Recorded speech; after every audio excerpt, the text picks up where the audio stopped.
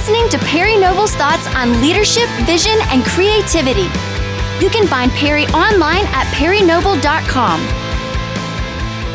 Well, hello and welcome to the March edition of the Perry Noble Leadership Podcast. Woo! My name's Shane. I'll be your host today. Today's topic is going to be this: carrying the weight of ministry while in ministry. But before we get to the topic today, I just want to mention one thing that's coming up in September this year. Specifically, September 16th and 17th, we're going to do a student and children's conference. It's going to be $69 a person. It's going to fill up really, really fast. So we're telling you that now to let you know that Go ahead and put registration on. Registration, I couldn't get that word out. That's okay, man. I know how it feels. But yeah, registration will open up in around the 1st of April, but we'll give you specific information on next month's podcast, or maybe even through the network or online. So just be aware. Yeah, and if you're a senior pastor, you need to come to that conference. You need to come to that conference, and that's all I'm going to say. Senior pastors need to be here. It's coming, September 16th and 17th. Perry, this is a leadership podcast offered up by a pastor. You're a pastor. That's no surprise. But we believe that most of what we talk about each month is helpful to any leader in any type of organization. But this month's podcast may feel a little more particular to those of us in vocational ministry.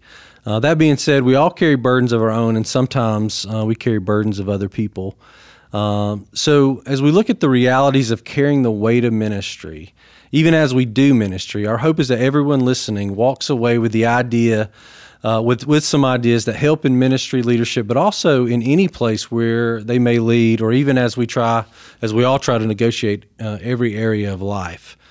Someone's going to jump in with this first question. What does carrying the weight of ministry mean to you? Every leader, doesn't matter if you're the CEO of Target or the pastor of First Baptist Presbyterian Methodist in wherever United States, you feel a certain amount of weight as a leader, and we talk about that a lot. We talk about the weight of decision-making responsibilities. We talk about the weight of having to make the tough decisions. We talk about the processes, the problems. But one of the things, and this does, sometimes you'll see it cross over into what Jim Collins calls level 5 leaders in his book, Good to Great.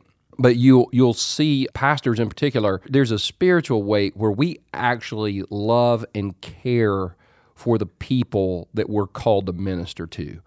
And so what winds up happening is from time to time, God will pull back the curtain and allow you to see how much your people are actually hurting. And that's not a bad thing, but it is weight. And so when he does that to you, listen, I'm all about excellence. We love, we do great production here at New Spring Church. I'm all about, doing a song or putting the lights. And we talk about that on this podcast. But one of the most effective things that a church leader can do is stop and just slow down, take the temperature of your church. Because if you do, I'm convinced that every pastor, no matter your theological preferences, no matter your worship preferences, no matter what those are, every one of us are leading churches full of hurting people that really do think they have no hope. And when you're allowed to feel that as a leader, that's what I call the weight of ministry. Because as a leader, you want to fix it, but there's nothing you can do about it. As a senior pastor, you mentioned taking the temperature of the church. Is this something you feel all the time, or does it show up depending on particular circumstances? Or as a senior pastor, do you find that you've got to initiate to find out the temperature of the people in the church? Well, yeah. So I've got a system for this. One of the things I do is, so we have 11 campuses, and about to open 8 more in the next year. Really excited about that. But one of the things I do is I get a report every week. And that report tells me if somebody's in the hospital on a campus, I know it. If somebody passes away on a campus, I know it. If there's been some sort of emergency situation that the church has been made aware of, I see that. So that information is in front of me every week. And listen, our campuses do excellent ministry on the campus level. Our campus pastors lead the charge in that, but it allows me to just get a 30,000-foot view of what's going on in our church, and I'm able to make some some phone calls or send some letters or try to send out some sort of encouragement. I'm not great in those situations because I usually don't know what to say when I call people on the phone, but I'm able to do that. So I've got a system that allows me to see that. But it seems, in particular, that from time to time, God will, as a senior pastor, senior leader, begin to allow you to see the hurt in your church a little bit more. And let me explain this way. We've got a church of 30, 40,000 people, depending on if it's, a holiday weekend or not. And I'm not trying to be insensitive about this, but somebody's probably going to die in our church every week. If you're a pastor and you got a church of 100, 200 people, somebody's going to die in your church every year. Somebody's going to be sick every week. Somebody's going to be in the hospital every week. Somebody's going to have some complications every week. I mean, the bigger your church, it's the more of that goes on. And so I think what happens is from time to time, God pulls back the curtain and allows us to see, yes and amen, let's have great worship service. Yes and amen, let's be for correct theology. Yes and amen, let's be for really great production. Yes and amen, let's be for excellent children's ministry. But let's not forget to stop and actually speak hope, because we've got the message of hope to the people in our church that really are hurting. Because at the end of the day, we can go into theological ramifications of the measurements of the Ark of the Covenant, and I'm sure that's a great history lesson. But to the couple whose marriage is falling apart, it doesn't help them at all. Yeah, that's what I was just thinking about. You've got a great system in place to be connected to the things that make it to that report. But I just was thinking about, you just mentioned a married couple whose marriage is in trouble. That's not going to be on your report. Right. So what are some things that you do to get a sense, or does God give you a sense that, right now, because even today in our church, we're doing a service that's based on prayer and healing and comforting each other. And it's something you sensed over the last couple of weeks. So though you get the reports and you know these things, what was it during this time frame that you said, hey, we're going to change things up and do a special kind of service today? It was one of those things where I realized that as a pastor and as a leader, I've got an obligation to shepherd our church. And Jesus talks about the good shepherd in John chapter 10. And he said, when the wolf comes, the hireling, the person just in it for the money, they're going to run away. But the shepherd will fight for the sheep, and the shepherd will try to defend the sheep, and the shepherd will help the sheep. The shepherd even goes after the sheep. How awesome is it for the sheep if, Jesus said the 99 will go and find the one. And we always celebrate the fact that Jesus went after the one. But I think I would have celebrated had I been one of the 99 sheep, because I know that if Jesus went after that one sheep, that if I ever wander away or if I ever walk away, just like he went after the one, he's going to come after me. So the 99 can even celebrate in the fact that Jesus goes after the one. And so what happened to me in particular is, and this is what every pastor has to do. I don't care how big your church is. I don't care how important your ministry is. I don't care whatever accolades come with it. If a pastor isn't willing to step back into ministry and get his hands dirty or get her hands dirty, you're going to lose touch with reality. And when you lose touch with reality, you'll begin focusing on things that at the end of the day might be interesting conversations, but don't actually matter. For example, some churches talk about how they want to go deeper, which I hate that word, because Paul was deep in his theology, and he killed Christians. That's what deep people usually do. They divide. And then Paul met Jesus, and it completely changed his life. I don't think deep, though, and if you want to talk about that subject, I don't think deep is I gave people some very confusing theological terms that they'll never be able to place into their lives, and I confused the heck out of them. That's not what deep is. Deep is helping a girl that's been raped and she's never talked about it deal with her hurt. Deep is helping the couple that on the outside they look like they've got it all together, but on the inside their marriage is crumbling apart. Deep is dealing with the couple in the church that has been married for 20 years and then their marriage falls apart. And deep is the fact that you address the fact that there are people in your church that probably consider taking their own lives that week.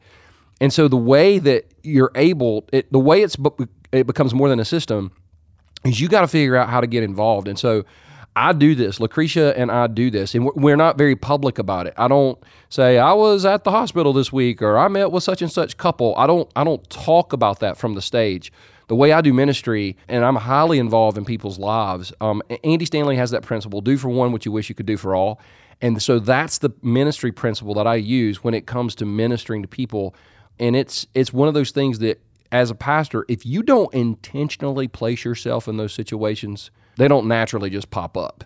Anyway, they don't naturally pop up. You've got to systematically place yourself into those situations. That's good. That makes me wonder about this. What would you say to the pastor or ministry worker who says they don't really feel this weight?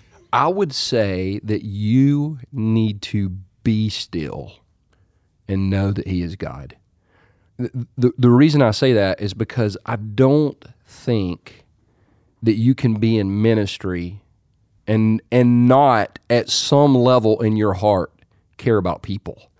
And people use the DISC test, the whole DISC thing, D-I-S-C, and the I's. They're the people that get energized for people. And I have people go, well, I'm just not a high I. I'm just not a high I. I'm just not a high I. But we cannot use our personality as an excuse to not do ministry. The thing about Jesus is He had time to do ministry, but He always had time for people. That's a delicate balance. That's a very delicate balance. But that's one of the things I'm continuing to do right now is read through the Gospels and go, Jesus, how'd you do this? And so if you've gotten to the place where you feel like you don't care about people, or, I work in systems, so my job is not in people. One of the things we say around here is every number has a name, and every name has a story, and every story matters to God. And I would actually add to that and say, in ministry, it's part of your job to know some names, some stories attached with those numbers. Yep, so true. It says in Galatians 6:2 that we're to bear one another's burdens and so fulfill the law of Christ. What does that mean for us in ministry? Yeah, bear each other's burdens. So we've pretty much created a context in the local church where this can't happen. And when I say that, the reason we can't bear one another's burdens is because we've scrubbed the church and sanitized it, and it's not about coming together and helping one another. It's coming together, and basically it's Halloween. We dress up like a character that we aren't in real life. And we walk into the church and we pretend like we've got it all together. And if you actually mention your burden, so if you go, hey, I'm an alcoholic, I'm a drug addict, I'm looking at porn, my marriage is about to fall to pieces. You don't get helped in the church. You get judged. You get condemned. You get thrown out and if your life falls apart. And so I think we've really got to get back to the essence of the gospel, where Jesus said in John 13 that they're going to know you're my disciples by the way you love one another. And then I'm so thankful that He clarified it, because how I love you looks different between everybody in the room. But Jesus says, as I have loved you, so you must love one another. That's unconditionally. That's without limits. It's grace at its purest, most raw form. And so when it goes back to bear one another's burdens, I think we've got to create an environment, and we talk about this a lot, where it's okay to not be okay. But it's not okay to stay that way. And that doesn't say we're going to be a church that you can go out and live how you want to live during the week, and you can just come back and pray and ask for forgiveness. I mean, that's not what I'm saying. I'm saying that church, and it's up to a leader to create an environment where anybody at any spiritual level possible can walk into the church, admit they have a problem, and be accepted. One of my friends, Larry Osborne, talks about the fact that he always wants the hell of a talk guy in his church. And he goes on to explain that to say, he says about once a month, somebody will come up to him after a message and go, that was a hell of a talk. And I love Larry's response because he goes, yes, it was. Yeah, absolutely. Instead of going, well, you shouldn't use that type of language around here. You know what? If they shouldn't use that type of language, we can trust God, but we don't have to be the on-the-spot theological police or the referee and throw the flag on them and blow the whistle. I think bear one another's burdens means we as leaders have to own the responsibility to create the environment where it's okay for people to not be okay. And when they confess sin, they receive compassion and not condemnation. Because that's the reason a lot of people left the church, is because the teenage girl got pregnant and the church threw her out. And all the moms in the church wouldn't let their daughter play with the teenage girl for fear that they might catch what she got. When in actuality, some of those daughters are doing the exact same thing that the girl that got pregnant is doing. But anyway, that's a whole nother topic. I'm just saying, when the teenage girl gets pregnant, at that point in her life, she knows she shouldn't have done it. So what she doesn't need is a theological lecture about why she messed up. What she needs is the church to come along and say, you know what, we're going to help you with this child, and we're going to get you some diapers, and we're going to get you a baby crib, and we're going to put you with somebody that can walk with you through this process, and we're going to rally around you. And we're not putting a stamp of approval on your sin, but what we're going to do is love you like Jesus loved you and come along beside you and help you walk and take your next step. That's the leader's job, to create that environment. Man, that's good. You know, something you were saying made me think about this. You know, a lot of the reasons people shun other people when they've got problems is they just don't know what to say. Right. And of course, that can be the most awkward of conversations. What could you tell church leaders or just anybody that's listening that if you realize somebody around you is hurting, how do you break through the barrier of just feeling like you don't know what to say? Well, here's the truth. I don't know what to say. I've been doing ministry now for over 2 decades, and I don't know what to say to hurting people. And I've learned that this is the principle I live by. When you don't know what to say, just don't say anything. Because sometimes we can say something and we actually do more harm. I remember I learned this as a 12-year-old. This was like before I even knew leadership was a spiritual gift. When my mother passed away and I'm standing beside her coffin, and people would come up to me and say that the dumbest things. They were like, well, she looks natural. And I'm like, no, she doesn't. And then they would say, well, you know, God will never put more on you than you can handle. And I remember thinking as a 12-year-old, that's a lie, because I can't handle this. And then you find this what I call the scripture bomb police. They want to throw a verse at you every time you're hurting. And listen, I love the Bible. I believe in the scriptures. I believe in the inerrancy of scriptures. I will even believe the maps in the back and the concordance is inspired. I mean, I'm there. I love God's word, but sometimes people don't need us to lob scriptural grenades at the situation that's bringing them pain. They need for us just to be there. And so my conversations, I called a lady several weeks ago that had a stillborn baby, and they didn't know they were going to have a stillborn baby. I mean, it was a complete shock. I mean, they lost the baby the very last minute. And I called her, and she answered the phone. I said, "This is Perry." And she said, "Hey, Perry." And I was like, "Listen, I just wanted to call you today as your pastor and tell you that I'm sorry. I want to acknowledge that your situation completely sucks. And I don't understand, and I'm asking God why too, but I just want to let you know that I'm wrestling with that question with you." Now, you know, Ministry 101 would teach you, well, what you do is you go Romans 8, and you go, God works all things for the good of those who love him. You know what? They don't need to hear that in that moment. They might need to hear that in a week or a month, but in the moment when somebody is hurting, they don't need us to run in and throw it. Like if somebody's been shot, like if you're standing in a grocery store parking lot and somebody gets shot and they're bleeding out, you don't walk over to them and go, Jesus heals all of our diseases, and so right now I'm going to pray for your healing, because that would be considered cruel. Well, when somebody gets hurt spiritually, it's like they're shot spiritually. And yes and amen, there's a time to move into that person's life and quote scripture, but usually I've found it's when they ask for it is when we need to be ready to give it. So usually in the moment, I just tell them, listen, I'm just here, and I love you, and I'm wrestling with you, and I don't understand either, but I'm here, and I let them know that if they need me, they can call me, and that's the best thing I think a leader can do. Yeah, that's real good. So we've been talking about the weight of ministry and how to deal with it. Is this something we just have to learn to carry on our own in regards to being in ministry and carrying other people's weight or helping them with it? Or does the Bible give us some insight on where we can get some help on how to negotiate that? I think there are situations that we're called to minister to, and I think there are situations that we're called to delegate ministry. And that doesn't mean I don't want to deal with this.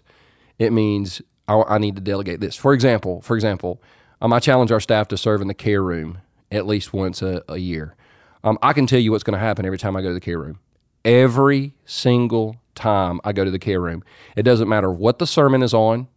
It could be Mother's Day. It could be baptism. It doesn't matter. It could be the scapegoat in the book of Leviticus.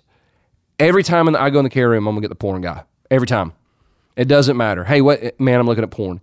And I just want to go sit in there and put a sign over me that says, if you struggle with porn, but you know what? God will most often bring to you the people that are battling what you have overcome, or maybe even what you're battling. So I've had a battle with pornography, and I was able to overcome that battle. So in that moment and in that situation, I feel like I can step into my zone and really, really, really do ministry.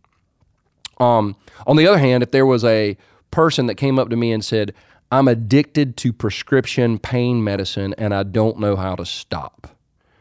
Well, I'm familiar with that addiction, and I know addictions usually come from the same source, but I've never personally dealt with that addiction, but I know someone that has. And so I would say, listen, I want to get you in touch with a person, and I want to get you connected with them and let them minister to you. And that's not throwing them off. That's putting them, as a leader, it's our job to put people in a place where they're most likely to succeed. For example, I met with a guy that had an affair, and it was an intense meeting. And I know, and everybody knows the temptation of that, but he had the affair, and so I'm not able to connect with him on the level that I need to be able to connect with him. I can connect with the understanding of the ideas, but I can't understand what he's going through. So what I did is I connected him with a guy who had an affair at the stage of life that this guy was in, and they were able to minister to one another. So while I did not do ministry, I administrated that situation to somebody who was better able to handle it. So I think that's what we got to do. As leaders, you can't do it all by yourself. I mean, you can't do it all by yourself, but it's our job to make sure that there are systems in place and people in place that can actually help people that are hurting.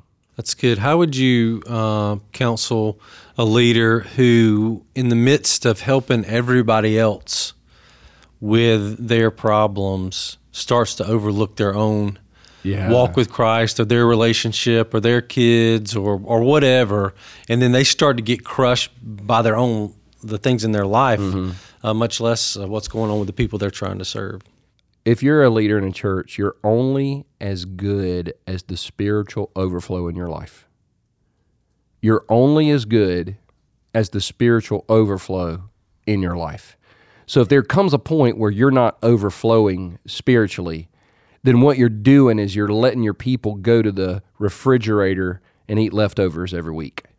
And pretty soon leftovers start to turn green and pink and blue and yellow and, orange. And pretty soon they don't help people, they hurt people.